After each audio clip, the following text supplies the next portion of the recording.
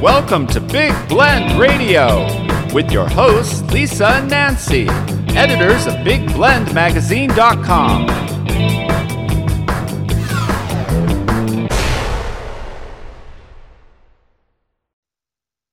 Hey everybody, welcome to Big Blend Radio with Nancy and Lisa. You know, we love to have our conversations with Christy Wood. She is amazing. She is a world-class horse trainer, world champion.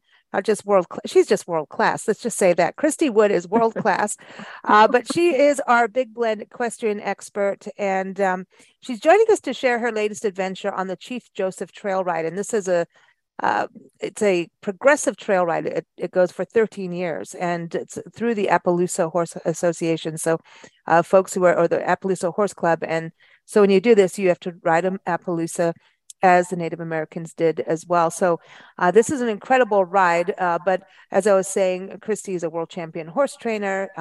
She knows all about exhibiting in jump and trail. She's a winner in extreme trail obstacle challenges. She's a carded horse show judge with 7 breed associations. She's the author of Your Best Horse Show and the children's book Ranger, The Little Horse with a Big Heart. She's also the owner of Wooden Horse Training Stables in Three Rivers. So she's right outside Sequoia National Park. So when you go there for your Sequoia and Kings Canyon National Park adventures, you could go on a trail ride with Christy. So go to her website. It's WDN for Wooden, WDNHorse.com. So welcome back, Christy. How are you? I am fine. Thanks for having me join you today. Hey, you're world class. So, you know, we're very honored. Well, you're world-class interviewers. Hey, well, thank you. Now you're raising our standards. Yeah, I love this. This is great. But, you know, this is a story that we've, covered over the years as you've been doing this trail ride, not as long as you've been doing this, because now you're on your second part of it, right? You've done the 13 years and now you're in round 2. Yes, I'm on another, it's actually the 5th rotation of the ride, because the ride started in 1965 with the Appaloosa Horse Club. Takes 13 years to complete the ride, and now this is the 5th rotation of the 13 years once again. Wow! So I completed the rotation, the 4th rotation of it, on a wonderful horse named Dollar, who we went 13 consecutive years, and now I'm riding her half brother, a horse named Buckley, on this ride, and I plan to finish the 13 years with him. Awesome. So this is, we've talked about this before. About this is something that you can't just decide you're going to get on a horse and ride. This is something because you're really out in the boonies and you need to know your horse. Your horse needs to know you. You really have to be experienced, right, to do this. Yes, it certainly helps. It's not a walk in the park. Let's just put it that way. It's a ride through beautiful forests and different states, and it can be a real treacherous ride as well. I mean, the Native Americans were eluding the cavalry, and they had some wonderful trails that the cavalry couldn't follow them. And it's up in mountains and down ravines and crossing rivers, going through bogs. We're up above the snow level on the Continental Divide. It was just a beautiful, beautiful ride. So yes, experience helps for you and definitely for your horse. So with this, what states are covered? Let's go through that so people can understand a little bit, and let's talk a little bit about Chief Joseph, because he was the leader of the Nez Perce, right? Yes, he actually inherited being chief because his father had passed away, and they were a peaceful tribe. The Nez Perce were known as a peaceful tribe. Matter of fact, they were helped Lewis and Clark when they got lost and ran out of food. And they took them in and fed them. And so Lewis and Clark actually wrote in their journals about the Nez Perce and about the beautiful spotted horses that they had at that time. And when they had met Lewis and Clark, they were on the Palouse River in Washington. And they mentioned that they had such beautiful Palouse ponies, they called them. And they said, and that's how their name actually got started. People would point to them and say, oh, there's a beautiful Palouse pony, because they were on the Palouse River, and the name eventually formed itself to be Appaloosa. Oh, wow. But they were a peaceful tribe. Chief Joseph was peaceful. And of course, in 1877, the cavalry was rallying up all the Indians because they just thought they needed to take their land and control what they thought were savages. And Chief Joseph had an ultimatum. He had to either move on to the reservation or suffer the consequences. And he chose to live in freedom, then live under white man's rule. And he packed up 2,000 horses and 900 people. And he eluded the cavalry for 1,300 miles, trying to make his way to Canada to find sanctuary, because that's where Crazy Horse had gone after the Little Bighorn massacre with General Custer. Yeah. So the trail ride starts in actually Joseph, Oregon, in the Wallowa Valley, and goes up through Grangeville and up through the Lolo Pass in Idaho, drops down into Montana again, and then cuts over east and goes through Yellowstone, and then turns due north and goes directly up past Billings all the way up to the town of Chinook, which is 40 miles below the Canadian border, where unfortunately Chief Joseph had to surrender. He was out of food and blankets, and his people were dying, and he said surrender is the best way to have my people survive. No, man, he was so close. Yeah. You just got to think what it was like back then, and being on horseback like they were. But obviously, you're not fleeing. But do you get that feeling when you're riding? Like, does that sit with you while you're going? They made almost 20 miles a day themselves. So that's what we do, about give or take a few miles, depending on where camp's going to be the next night. We do 100 miles in a week. Wow. They did these 1,300 miles in 3.5 months. So they were constantly moving. It was exhausting, when you're trying to take young people, older people, trying to carry your supplies, and they had a herd of 2,000 Appaloosa horses. So they're trying to elude the cavalry. And, a few times when they tried to rest, the cavalry would sneak up on them. And there was one major battle at the Big Hole where they lost 90 Native Americans there. And, it's a constant push to flee for your life. Wow. When you ride, do you think about them? Oh, constantly. It's breathtaking to see the country that they loved so much and that meant a lot to them. The trails they took were actually the hunting trails.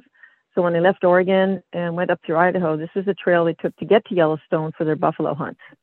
But it's very treacherous over the Lolo Pass, very difficult, and the cavalry couldn't chase them because they couldn't pull their cannons. And their horses were not as stout and sure-footed and bred to be mountain horses like the Appaloosa horse was. So they kind of lost track of them many times because of that. But it's a beautiful ride. It's just beautiful to see this. There's so many parts of history that come alive on the trail. There's many plaques and pictures and things that the National Forest Service has put up to commemorate what happened on this trail. It's now a national historic trail, the Nez Perce Trail, and you can actually drive part of it and walk part of that and obviously ride part of it. Yeah. There.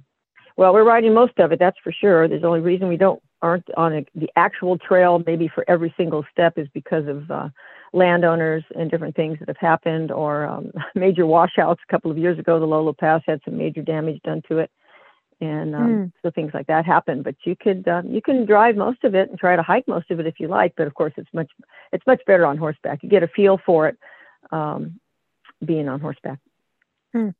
Nancy, we're going to have to do part of it. We're going to be back in Oregon next year. So what are the dates for the next year? Do you know?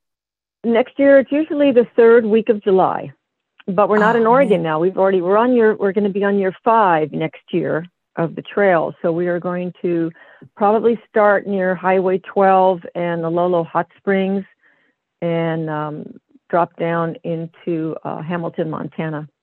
Oh, wow. Next year. Wow. So where were you this year? This year was the 4th year to ride, and it should have been up in the Lolo Pass. The Lolo Pass got washed out 2 years ago, and because COVID hit, they never really got a crew in there to put it all back together, and so we had a modification of the ride this year, which was called the Mussel Shell Meadows, and it's north of Grangeville and east of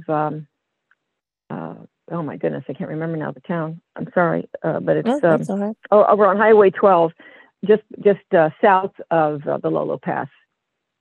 and just beautiful, beautiful riding. And there's many historic things to see for the trail on this leg of it. And sometimes the modification has to happen because of the weather. And then, of course, not only COVID, but last year when the ride was scheduled, it got canceled 5 days before it was supposed to start because a major fire broke out. And actually there was a fire crew in our assembly camp. Wow. They don't need 150 riders coming in and being up there when there's a major fire going on, so they canceled the ride. So the ride's a little bit too. Well, of course, for the horses and for the people. We don't need to be in the way. Right. And of course, where we camp is very, very remote. So there's no point in trying to put people in danger with where we camp. And it was wise to cancel it last year. So we're 2 years behind basically on our segments, but we will be with year 5 next year. That's excellent. So when you do this, is it always like if somebody wanted to start, could they start on next year, or do they have to wait till the next? Okay. No, you can come in and start anywhere. And if you have to skip a year or two, they give certificates for rewarding people for showing up and being on the ride, whether you're a driver or a rider, just participating on the ride. They give a 5-year certificate, a 10-year certificate, and then 13 years for completing the ride. And it can be any 13 years combination. I'm just so organized that I decided to start at the beginning in 2004 and ride all the way through to 2017. And I did it all consecutively. And if you do 10 years consecutively on the same horse, your horse actually earns a medallion for doing that. Oh, wow. So that's kind of nice. And then the horse gets a certificate at the end of the 13ing years as well. So and extra carrots. And extra treats. Yes. Oh, lots of extra carrots. It's all. So what? Yeah, that's thinking about that. What happens on the ride? Does it change what you feed your horses versus when they're at home? Because they're really out. They've got to be fit. I mean, they've got to be fitter than the riders almost. Well, number one, yes, you and your horse have to both be fit. You have to be physically ready to sit in that saddle for an average of 20 miles a day, and not just flat land. We're talking climbing hills up to 9,500 foot elevation, and then riding down on the mountain on the other side. So you've got to be comfortable going up and down. Your horse has to be fit for all of that, and experiencing major water crossings, bogs, deadfalls, which are trees that are down. You just have to be able to negotiate things along the trail that they're going to be a little bit of a snag, and so you and your horse have to be ready for that. And feeding, as an answering your question about feeding, yes, you need to fit. Besides just fitting, but you feed a horse to be fit for this as well. And there's a lot of things to monitor. I experienced extreme dryness of all things coming from California. Getting up into Idaho is even more arid than California, and my horses would experience some dehydration. You need to monitor how much horse your water drinks, encourage your horse to drink more water. There's different things I can feed and take care of my horse if those problems arise. Plus, we have a ride veterinarian that is with us every single day, going out on the trail and in camp. But they provide some local hay for you to feed your horse, but you can't just surprise a horse and just switch feed like that because, believe it or not, as big and strong as they look, they have a very delicate constitution. So you need to monitor how you feed your horse. And I usually take my hay from home and mix it a little bit with theirs, but you just got to monitor what your horse is eating and how well they're eating, and just keep them fit with nutrition and be ready for this ride. Wow. So where do you sleep? Well, she checks into a la-di-da. No, wait. Christy checks into a fancy 5-star hotel because she's world class. I've got a horsey hotel. My horsey hotel, I call it. Yeah. No, so many people tent. Some people will come with campers and pulling their 2-horse trailers or whatever type of trailer they want to pull. Some people come with living quarter horse trailers, but you have to be careful with that because there is a length limit to how long your trailer can be. Because if you come, I have a horse trailer that I use for my horse shows, and when I'm hooked up to it, it's 47 feet long. So that's way too big and way too long to get up into the mountains and do the switchbacks and the curves. So you have to be careful with the length that you take. And I have a smaller trailer that's a 2-horse with a gooseneck, which means it's got a sleeping area above the bed of the truck. So it works out perfectly for me. It's I can put everything in there I need for my horses and for myself, and I'm very comfortable. I don't have to sleep on the ground, and I really don't want to pitch a tent. I really like having that trailer to run into in case there's inclement weather. There's enough room to get 5 or 6 people in there if we have to eat dinner, if there's a storm. I mean, it's very comfortable for me. That's cool. Cool. Yeah. I know. I want to do parts of this. I know we've talked about it, and our timing has always been, weird. And it's just the way the road is, but I really hope one day we at least get there. And maybe when we do Oregon, I'll at least do some. Well, we won't be back in Oregon. We're not going to be back in Oregon now for another 13 years. Well, but so at least Nancy and I could do some part of the trail, because I know we're going to be there in June and then go back across the country. But we could do part of the trail. You could certainly hike some of it. Take a day and go hike it and start out in Joseph, Oregon. It's just a beautiful town. And see part of it if you like, and then try to come to assembly camp. The first night is really exciting to meet new people and see the people that have come back after years and years and years. One lady last year, a wonderful lady I know from Idaho, has been on the ride 45 years. So you make some wonderful friendships. People have been just so committed to this, and you could come to assembly camp and have dinner with us and just sort of meet the introduction and watch the trail start. Each time, wherever that's going to be, if you get yourself to assembly camp. That's cool. I want to do this. It's so, I think it's, what I love about it is that you're keeping this story of Chief Joseph alive. And I think it's something we can't forget these stories and what happened and what has been done. And, we don't want these things to happen again. And, there's just so much going on. There's a wonderful Right. There's a wonderful part of history, and that's the reason I'm writing the book. So my third book is about the Chief Joseph Trail Ride. And that's what I want to do, is just keep this ride alive. There's definitely a lot of interest. This ride this year was a little bit smaller because it's the first time back after COVID and the fire. We had a 2-year break. So we only had 90 riders this year, but it was still very enjoyable. And, the diehard folks and the people that just love it will make sacrifices to get there. And no matter what, they will be there. And that's how I am. I'm just so wrapped up in this. It's part of my core. And it's something I plan. I live my life basically around the third week of July, and everything else has to kind of fall into place around that and all the plans that I make for it. Really, I'm just so committed to it. I think this is awesome, because and that you're writing a book on it. So when you have been doing all these rides over the years, since you've been doing it since 2004, have you kept like a journal or, notes of what the trip was like or anything like that? Yes, I have some notes. And even thinking throughout I've been wanting to write this book for a long time. And with my parents had some health issues and then they're passing and things, and life gets in the way. And so every time I would think about this, or something would happen on my own trail ride that brought back memories, I would write little notes down, and I put them stuffed them in kind of a closet. And it's so funny. And then this July, it just all hit me. It said, "It's time to write." Opened up that book and remember seeing commercials of how people open a closet and all the elements fall out of the closet they've been stuffing in there for years. Well, that's happened to me. So I had to put together a storyboard, almost like making a movie, of all the thoughts I had for all the years. So yes, I had plenty of notes, and I took some wonderful photos cool. the first 13 years. So I really, my photos are definitely almost jogging my memory beautifully. And I'm getting a fantastic recall of what happened, long ago, or, 17 years ago now, and the book is just coming along beautifully. It's just flowing, so it's a blast to write about it. And it's not going to be. I'm making definitely a claim that it's not a historical document. It's what I have learned on the ride, of the history from my experience through the the park rangers that have spoken to us, Native Americans, descendants of Chief Joseph.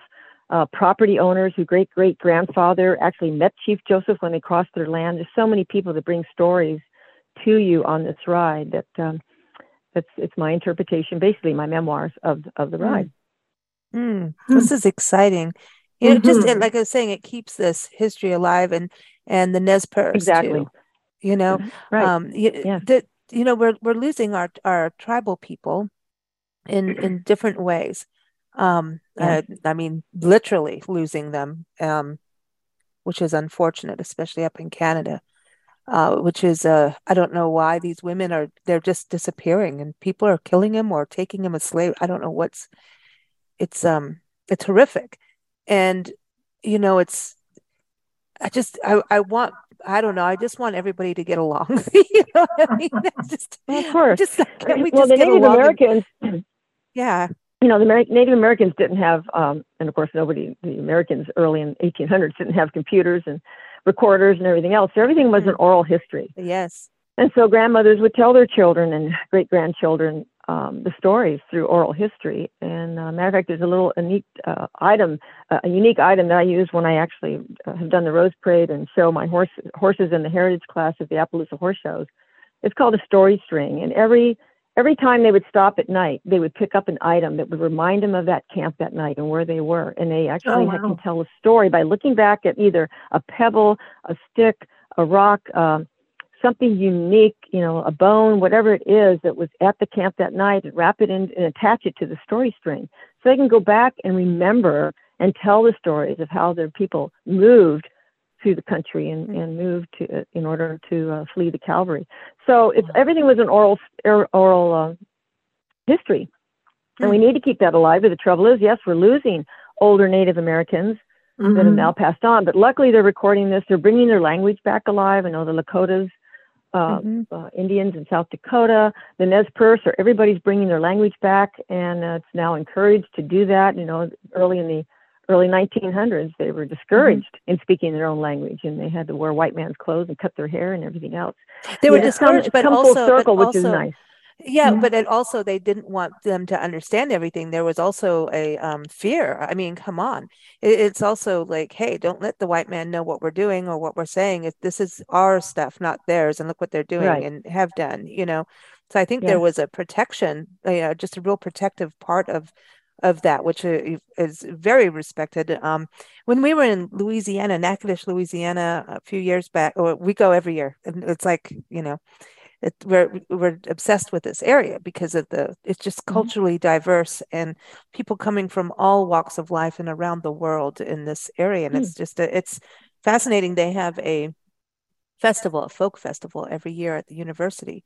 And we went for the 40th annual one, which was something like a bucket list, and you seeing, there was a Native American weavers, basket weavers. They were weaving, and we met an elder, and she was, all her stuff sold out within an hour. Like, she was just sitting there and telling people stories. And I wish we could have recorded it, because she would have been fine. But it's such a loud hall, and she was just so soft spoken. And she was saying that her family, there was only 600 left of her tribe, and her dad was instrumental of documenting their language and creating the alphabet, like their language, and making it. And her dad got it into the Library of Congress, and so they're documented. But like, you think of, that's what I was saying, when you think of a tribe only having 600 people, I mean, I know schools that have more kids in them. You know what I mean? Yes. So it's to preserve this history and tell it is crucial. We have a friend, Jim Ostick, who has hiked the Pacific Crest Trail. I've probably told you about him. He's, cycled the perimeter of the country. He's walked across the country, because this is what you do when you retire. You walk across the country. But he's like that. We all have that wild hair in us that we've got to do these, epic adventures. And he wrote his book on the Pacific Crest Trail, but everybody's written their memoirs or how-to guides, etc. And he's like, I have to do this different. And he's very connected with the Native American culture of his area in Central California. He's just over the hill from you in San Juan Bautista. And he wrote it on the Native American culture. So when you're hiking, what tribes lived here? What happened to them? What were, if you find an arrowhead, what was it? What was it made of? Was it traded? That kind of thing. Certainly. Well, and you also look around. How did you sustain yourself? So you had to live off the land. You had to have Mother Earth had to take care of you. With either berries or roots, digging up roots and just finding food. It's just a different way to look at it when you're on, like if you're hiking or on horseback. If you're in a car, you're not seeing much. But when you're out in it, like he managed to. I mean, it's just so much work. And that's what I was wondering with you in your book. Oh, yeah. To look at what tribe, I know you're following the Nez Perce, but there were also other tribes in that region too, right? So there's all these different cultures. And tribes and different foods, like you're saying, but also the folklore. And he was gathering their stories of, like out at Talkowitz. I hope I've got the right. Now I've got the wrong mountain. I don't know, but in Idlewild, there's a story about. Talkowitz Pines is in Idlewild. Okay, so hey, I got points then, and you see, you're world class. You know exactly what I'm talking about. But yeah, that there's this, things can go wrong or right according to the spirit, to this one spirit, and yeah, things went wrong for him on that part, but it's these stories, like we were talking about, there were these oral stories, and to be able to have them in a book. And if you're going to hike the trail, or you're going to do, follow the Chief Joseph Trail, to understand what you're walking through and who was there, why, what happened, how did they survive, like you were saying. I just think this is the crucial thing. This, we've got travel guides in the world, but we need these stories, so what you can appreciate. I respect that. Yeah, this is kind of more grassroots stories. Yes, I like that. Exactly. Oh man, Nancy, let's go hiking. Sure. I'm ready. But listen, I'm not doing it in the winter. Okay, so we've done the you couldn't get over those. You couldn't get over those passes now. No. We're going to be there in the summer, and I'm all good with that. So I know we probably brought this up, but what about snakes on the trail? Do you guys worry about that? I have to bring them up. I haven't seen one. I haven't seen one on the Chief Joe trail ride, but they have been in camp. So not on the trail, but we've had a few rattlesnakes in camp. Yeah. You just have to be kind of prepared. Usually when 150 riders show up and horse trailers and trucks pull into a large field for camping, usually the snakes want to leave. They're not going to hang around. Yeah. So it just depends. Snakes aren't a big problem, really. Yeah. Wildlife, it's like, no, this is huge. I'm out of here. Yeah, because there's a sound with a bunch of horses. I mean, that is like the thunder. Right. And the vibration, you can imagine 150 horses stomping the ground. There's no snake's going to hang around. He's going to get out of there. Yeah, they're going to feel that and know it's time to leave. But okay, I know we've asked this before, but I'm circling back on it. So you've got the Appaloosa horse, so they really are trained for, that breed is really good at it.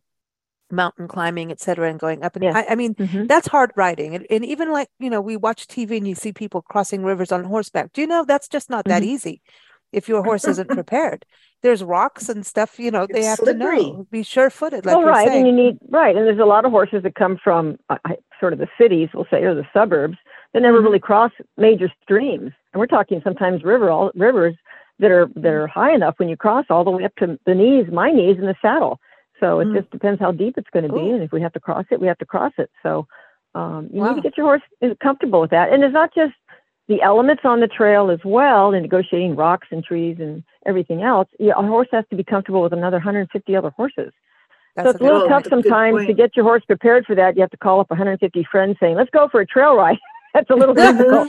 So you just have to know your horse's mannerisms and their attitude. There are some safety measures we have. If a horse is really uncomfortable with that many, they tie a little red ribbon on the horse's tail, which means the horse could possibly kick. It might need a little more room, and people respect that and make sure that that you don't let your horse bump into that horse in front of you. It's got a red ribbon in its tail. So there's some safety issues there, and just have to get your horse acclimated the best you can with what you're gonna experience on the trail. I'm going to tie a red ribbon on the back of Lisa's head. Oh my gosh. I doubt she's going to kick anybody. No. But I do. I wonder about mules.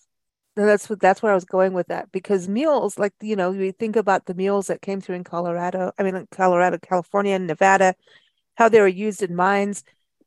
Are they sure-footed enough to do something like this, do you think, if they sure, mules are. Yes, but you have to ride a registered Appaloosa now. We do have a few mules on the ride. They are there as the pack animals. So our veterinarian and our medical doctor actually have a few pack mules that people will pony, which means you lead another horse when you head out on the trail. There are pack mules that take the supplies each day. So yes, they're very sure-footed. Mules are very sure-footed, but you need to be riding astride on a registered Appaloosa. Wow. I just, because I always thought mules would be something that you could do. I mean, I understand the need and the reasoning for Appaloosas, but I always thought mules are pretty sure-footed as far as I recall, but Yes. I don't know if I've ridden one, but I've always heard that they're sure-footed and pretty good at, I mean, they take people down the Grand Canyon on a mule, or Yes, is it they a do. donkey? Yeah. Yeah. Yeah. No, they're mules. They're mules. Go, mules, go. Well, Yeah. way cool, Christy. This is Yeah. exciting. I'm excited about your book and cannot wait. So get on it. Get I am finished. too. Well, I plan Get to. As soon as this get her interview is done. over with, my pen is in hand. Oh, I'm ready to that's it. go.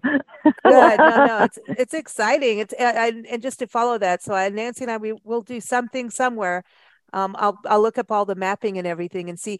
I know when you have like a National Historic Trail, you kind of get online and find maps. But for you guys, I mean, is it a different kind? Because you're looking at actual land, and I know that there's all these different trails, and you're trying to follow this main trail. But are you really Well, the using mostly organizers, wilderness maps, right? yeah, the organizers of the trail of the ride, will let us know. And matter of fact, I can send you that email when we get the information packet and it's finally out online. I'll let you know where assembly camp's going to be for next year. But they pre-ride this ride. They go ahead and make sure that they can get to the trails that they used maybe 13 years ago, or they may have to modify it slightly because land can change hands. People can sell some land and the trail may cross that particular land. And we have to get permission from everybody who owns the land that we cross that, may we please come through with 150 riders and, 100 trucks and trailers. And can we possibly camp in this field in a field?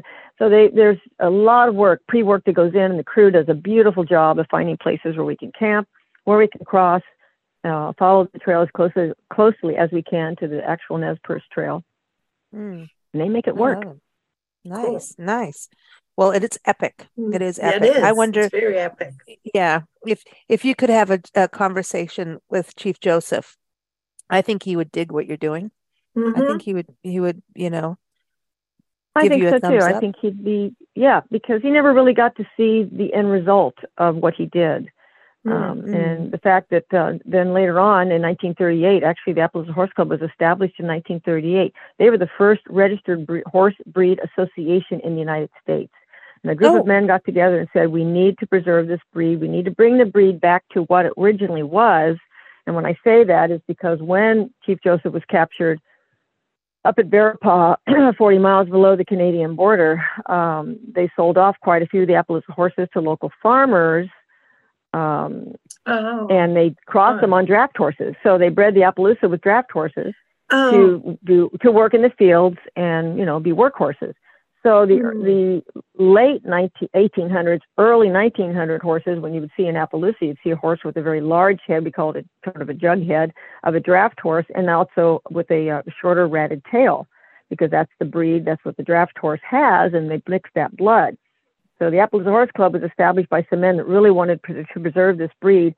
They went back to outcrossing to quarter horses, Arabian, and some thoroughbreds to bring back in the conformation and the body type that they had originally, the Chief Joseph had developed to get that breed back to what it looked like. So they established a breed and registered horses and started out with some good foundation Appaloosa horses. And the rest is history. Luckily, we still have this beautiful breed because of some men that had the foresight to preserve it in 1938. Awesome. Wow. That's awesome. So, it's bad to lose a breed of any animal species. It's we just can't do that. We got to stop doing stuff like that. Yeah. Well, yeah, sometimes if you don't keep the lines pure, it gets diluted, and it's great to bring that back and preserve it. So that's what they were doing. So I have a horse story for you. You know how you sent us on a horse mission across the country on our Love Your Parks tour to find horse stories. It's incomplete because we were unsuccessful on this, but it's still a really, I think you'll appreciate this, and you probably have heard of the horse. So we were in Michigan this summer. My best friend from high school flew over from England, and we went to high school together in South Africa. Now she lives in England. And her daughter has a friend in this tiny town called Coldwater, Michigan. It's small, like really, it's a little farming town. And so we're there, and we got to reunite. It's all wonderful. And it was the last night. And then her daughter's friend's family was there. And one guy's like, well, because we went to go see if there were any parks, right? You know how we have to do that. And He said, well, did you go to the Coldwater graveyard? And we're like, no, like, I didn't know. Why?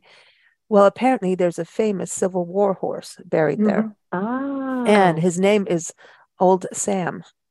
And apparently Coldwater, Michigan is known for breeding horses that were used in the Civil War. So this is what this, I mean, who knew, right? Of this little, I got the who news, Nancy. And so we, in the morning, and we had to get our butts over to actually where we are now in Wisconsin. We had to like floor it to make it. But we're going to the graveyard. Well, the graveyard split over like a main road. So but we couldn't find the grave. That's where it sucked. And we did look for almost 45 minutes, like in this graveyard, which was an incredible graveyard. So we didn't find the grave. And I'm looking at photos online and I'm trying to, we could not find it, which is unfortunate. But this horse did like 6 battles. On the front lines. On the front lines and came back. He became this war hero of just, he kept going. Uninjured, or just this long story, and I'll send you a link to it. But we're not done. But I just thought, we forget about what the horses went through in the Civil War. They were soldiers too. Yes, they were. And same for the Nez same thing with the Native Americans. The Native Americans lost some horses along the way because of that. And I mean, that's how you're going to disable a soldier or a brave, is take their horse down. Yeah. Get them on foot. Me. So yeah, I mean.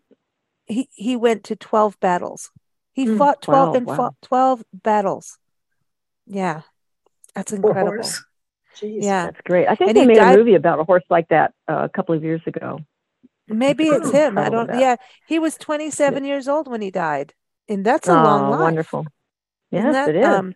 So anyone going over there, if you find the grave, let us know. It's in Oak Grove Cemetery in Coldwater, Michigan. It's just this cool story. So we're not done. We're going to find it. We're going to go find that grave. Go back and find it. Take a picture. Definitely take a picture of that when you find it. Oh my gosh, I'm calling you from his grave. Are you kidding me? I'm taking photos. We'll call you. I'm going to say, Christy, look, we found it. Yes, please. Yeah, we'll do a live video chat. Yes. Yeah, exactly. It's an amazing talking story. About long lives. Yeah, talking about long lives. The Ranger, the horse, the book that I wrote, Ranger lived to be 32 years young. Wow. Notice I didn't say old. He was 32 years young. This horse was amazing. When he was 30, he was taking a little girl into a horse show and jumping over fences at 30. Wow. He was just a wonderful horse. So that's why it's such a great book. He had a long life. Oh man, that's awesome. That's awesome. Yeah, by the way, everyone, go ahead. Just to let you know, it's not really a children's book. I mean, it's a book that children can read. It's really wonderful about that, but it really is a book for all ages. You're talking about Ranger? Yes, Ranger, the little horse with the big heart. It's for all ages. It's for people that really want to know how a horse thinks, because Ranger wrote the book. It's in his voice. So you're really going to get in his head and understand what they're thinking and what they do. It's going to be Mr. Ed. Yes. Sort of. Well, everyone, Christy's books are on her website. You can go to WDN for Wooden, so WDNhorse.com. And she's also got really cool gifts on there, just saying, since the holidays are coming. So for horse lovers, really cool gifts that are handcrafted on there. So you want to check that out. And to learn more about the Appaloosa Horse Club and the Chief Joseph Trail Ride, go to Appaloosa.com. And we'll keep following this story over the years. I think every time you come home, we do another interview on it. And see how the last year went, and kind of remind us all about who Chief Joseph is and the Nez Perce tribe. So hopefully people get out there and explore and experience that trail too. Keep up with us at bigblendradio.com. And as always, when we do this show, we love to close with music from Everin Ozan, Native American flute player. And this is a song called Great Blue Sky, because I figure that's what you see when you ride, right? I mean, unless there's weird weather. Right. But the Great Blue Sky, and this is from his album As Things Could Be, and you can keep up with him at ozanmusic.com. Thanks so much, Christy. Thank you, ladies. It was wonderful chatting with you again. Good to chat with you. And keep it world class. Mm-hmm.